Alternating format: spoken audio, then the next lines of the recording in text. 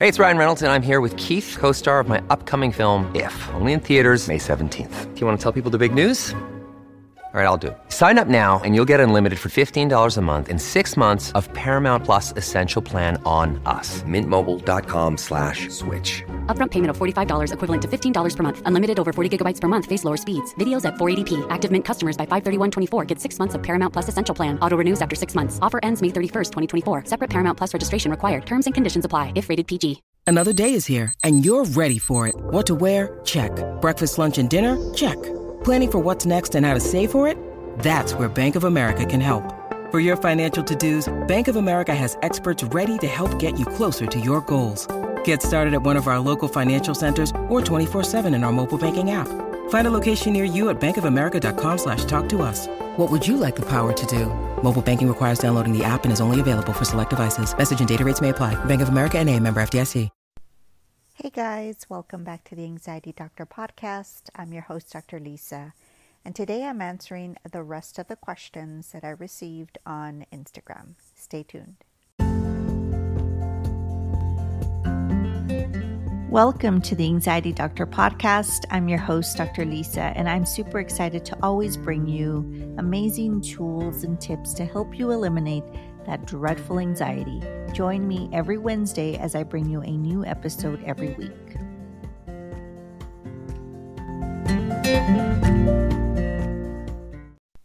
Before we get started, I want to let you know about Mindset Grow Project, which is a purpose-driven brand committed to bringing mindfulness to schools across the U.S. and to all of our customers. We're bridging the gap between physical and mental health.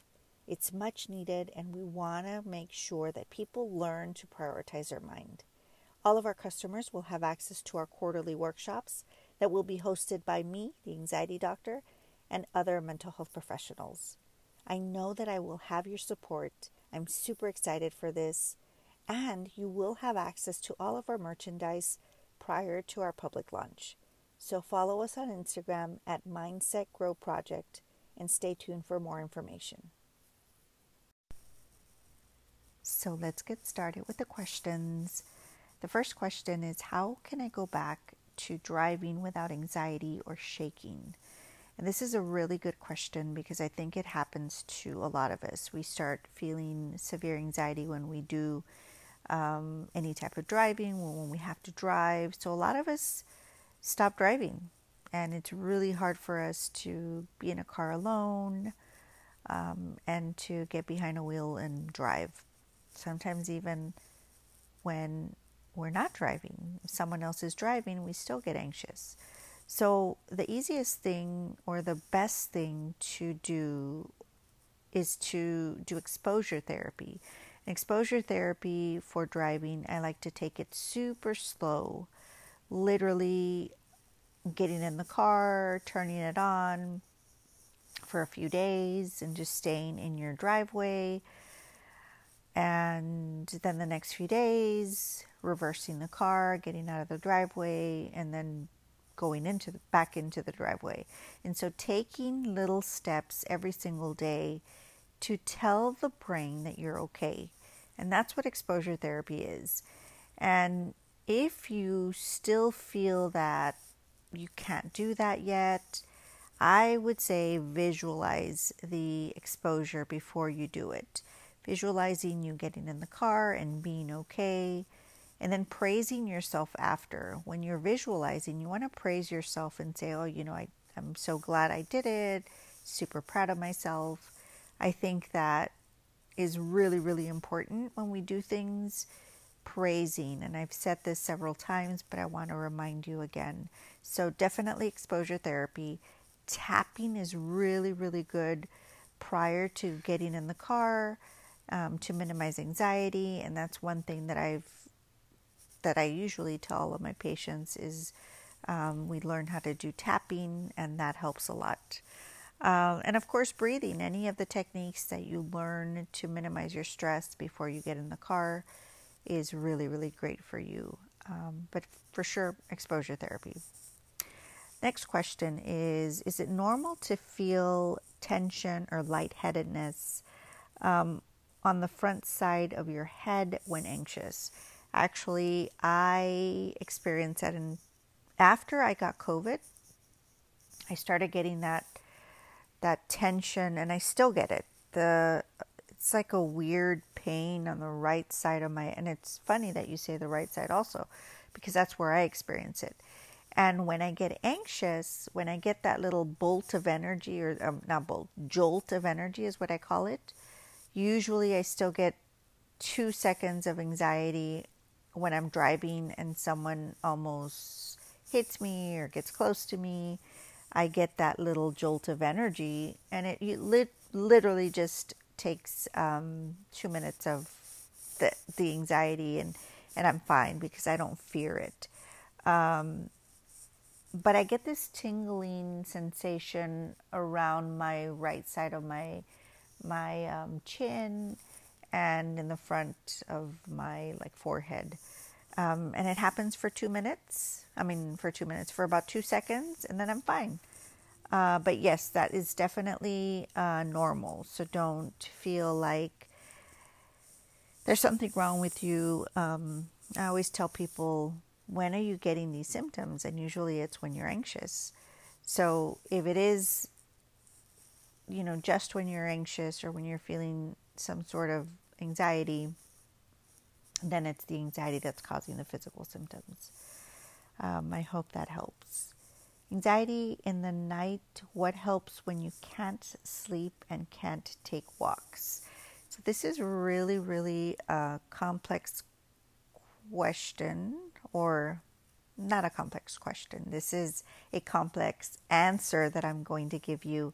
There's so many different things that need to happen to be able to fall asleep. Sleep is crucial for anxiety. If you don't get enough sleep, it can trigger anxiety the next morning, and then you just feel not good, right? It affects our mood. When we don't sleep well, we're just in a bad mood, we're irritable, it's easier for us to feel stressed. So definitely sleep is super, super important for your mental health in general, but especially for anxiety. And for your physical health, sleep is very important. So you have to kind of examine what you're doing. You hear about not being on your phone for at least 2 hours before going to bed. I know that that's kind of impossible now since we do everything on our phone. But I tell people at least 45 minutes before you're going to want to fall asleep, you want to get off your phone. And you don't want to charge your phone right next to your bed. Charge it in your restroom or in another room, because a lot of times, even if we try to go to sleep, if we wake up and we need to go to the restroom, the first thing we do is we grab our phone to check the time. And if you check the time and you have notifications or there's something on your phone, it's easy for us to, I'm just going to check my notifications real quick. I'm just going to check Instagram real quick. So that blue light, first of all, activates your, it just stimulates your brain.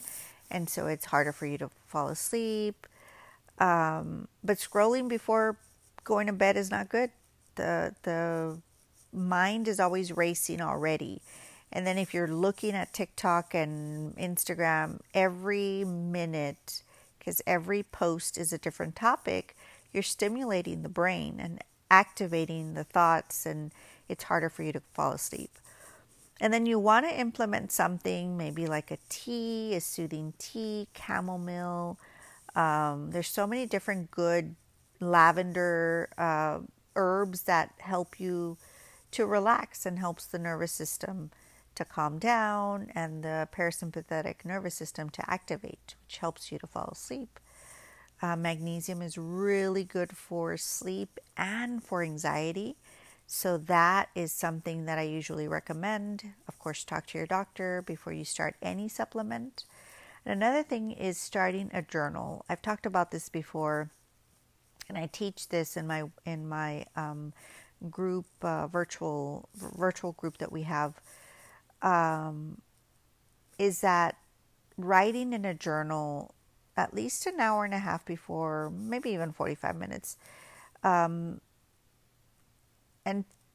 writing your worries and your thoughts in a journal before and training the brain, it's going to take a while, but you train your brain to leave the worries in that journal. So literally you write down everything that you're worried about, everything that you're kind of thinking about, and you physically will close that journal and you'll say, this is where my worries will stay, and they'll be here tomorrow. And the more you do that, you train your brain to leave the worries there and know that, you know what, this is my worry time. This is when I can think about everything that I'm stressed about, or I'm thinking about, or I need to do tomorrow. And that helps you. And then find what works for you. Of course, meditation before you go to sleep is super good for you. Doing even just breath work before you go to sleep. All those things will help you to fall asleep. I hope that helps. And try different things to see if that helps you. Main thing with getting rid of your anxiety is that do the things that I've talked about. Try them. You have to do it. You have to put in the work. Anxiety is not going to go away just because you heard what you need to do. You need to actually do it. So make sure that you implement things in your life that will help minimize that anxiety. Next question. I'm scared to take the pills I have been prescribed. I feel like they're not going to help. What should I do? So this is, I think a personal choice. If you are taking medication for anxiety, it depends what you're taking, benzos or an SSRI. I feel that some people do need medication, but you don't want to stay on it forever.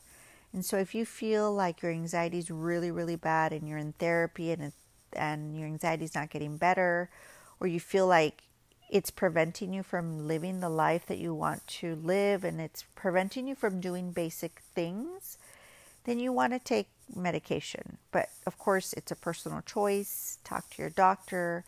But if it's anxiety about taking medication, then all the things that I've talked about, learning why you have that fear and sitting with your thoughts and your feelings is really important. It's a really powerful tool to do. You sit with your thoughts and you're like, why am I afraid? Oh, I'm afraid it's not going to work. Okay, why am I afraid it's not going to work? And just sitting with your emotions, sitting with yourself, asking yourself these questions, and you'll learn a lot.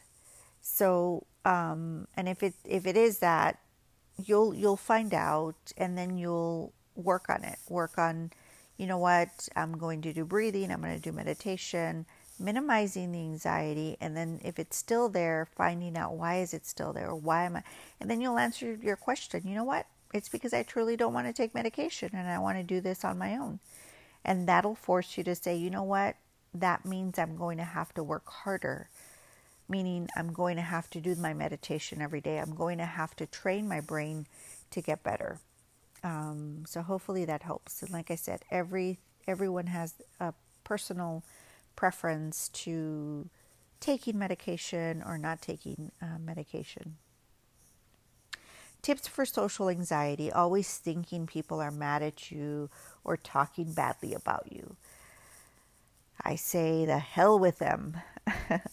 No, I think for this, and it's one thing that I tell everyone to work on, is self-love.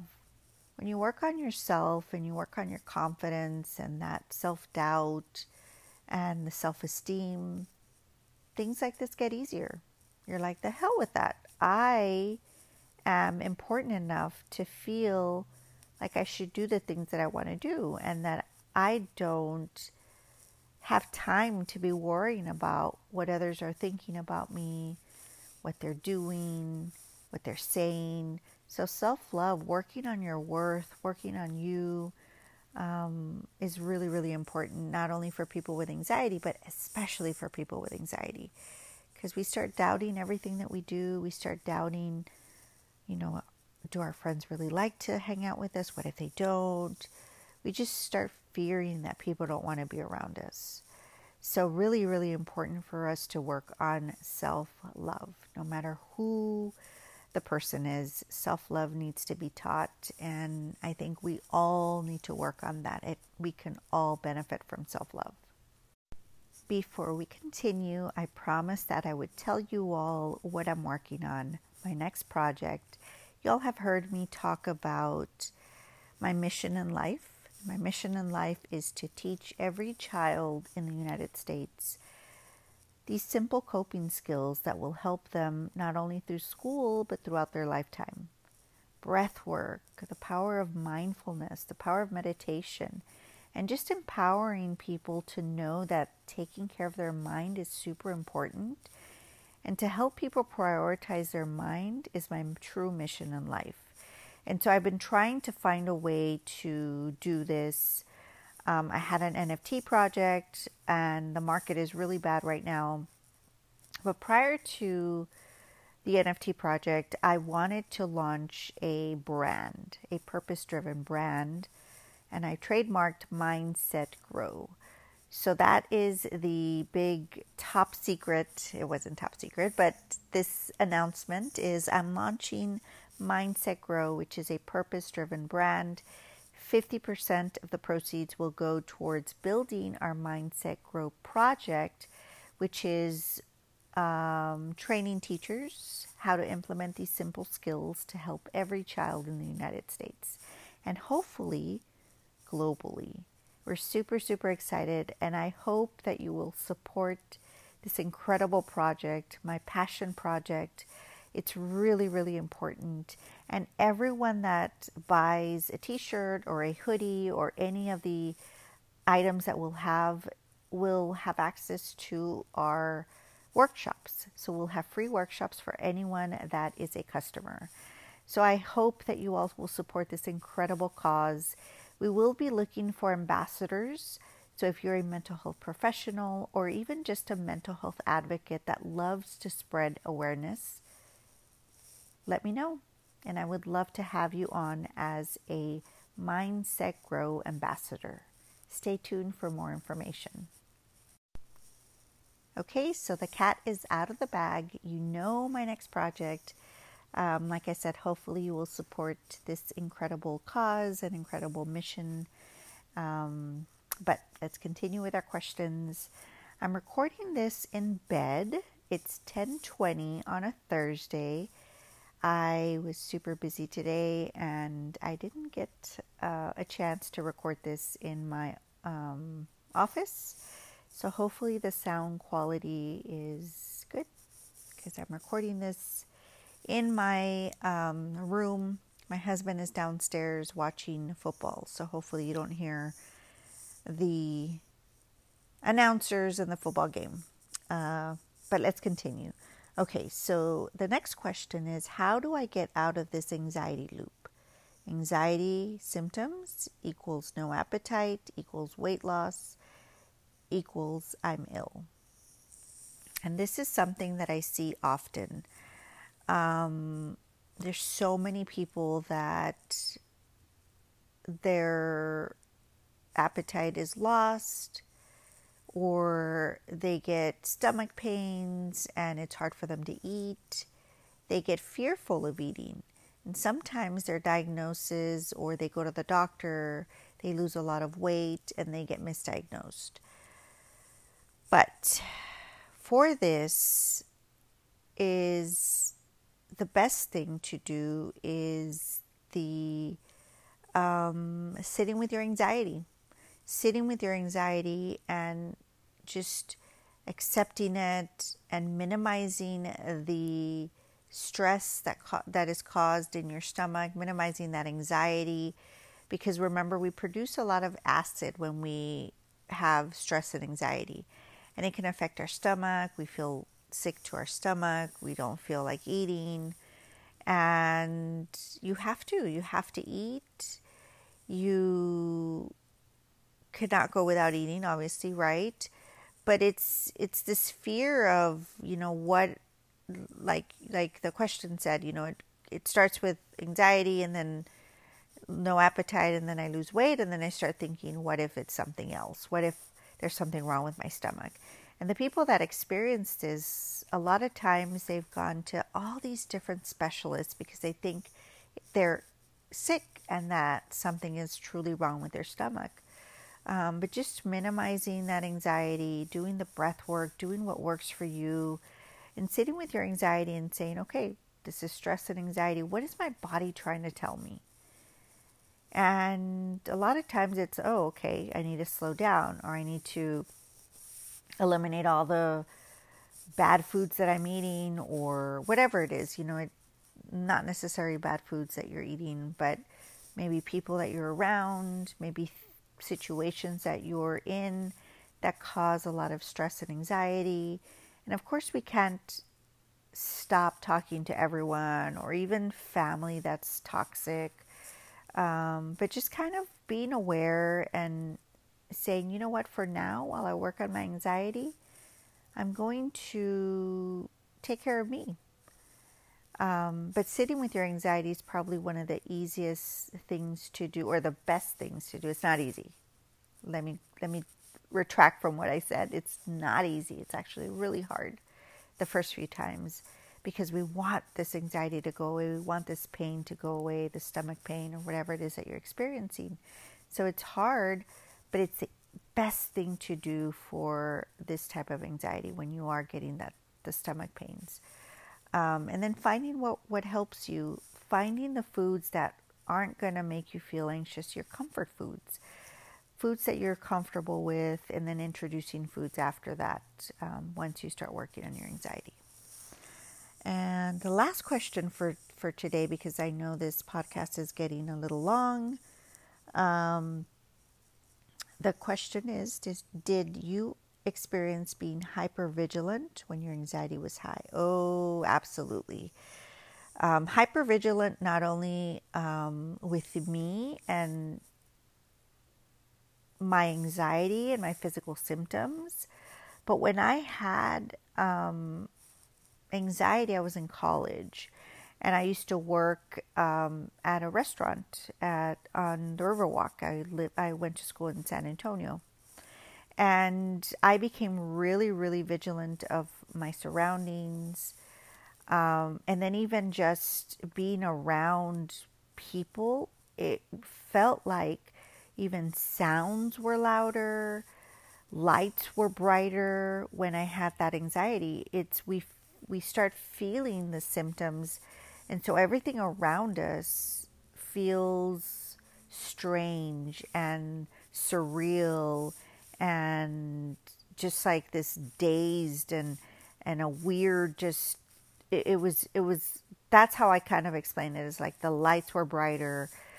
people were kind of closer, and it was just like this weird experience that I would experience. And sometimes when I get those like 2 seconds of anxiety, I feel it.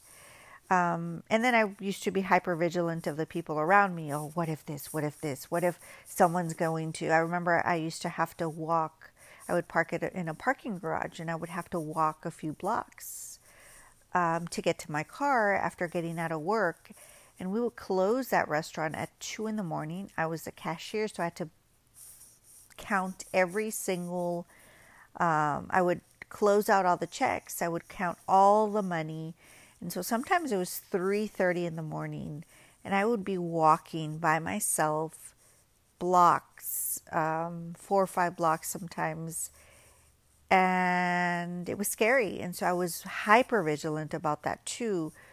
What if this person comes? What if someone... So I was like really, really always looking at my surroundings.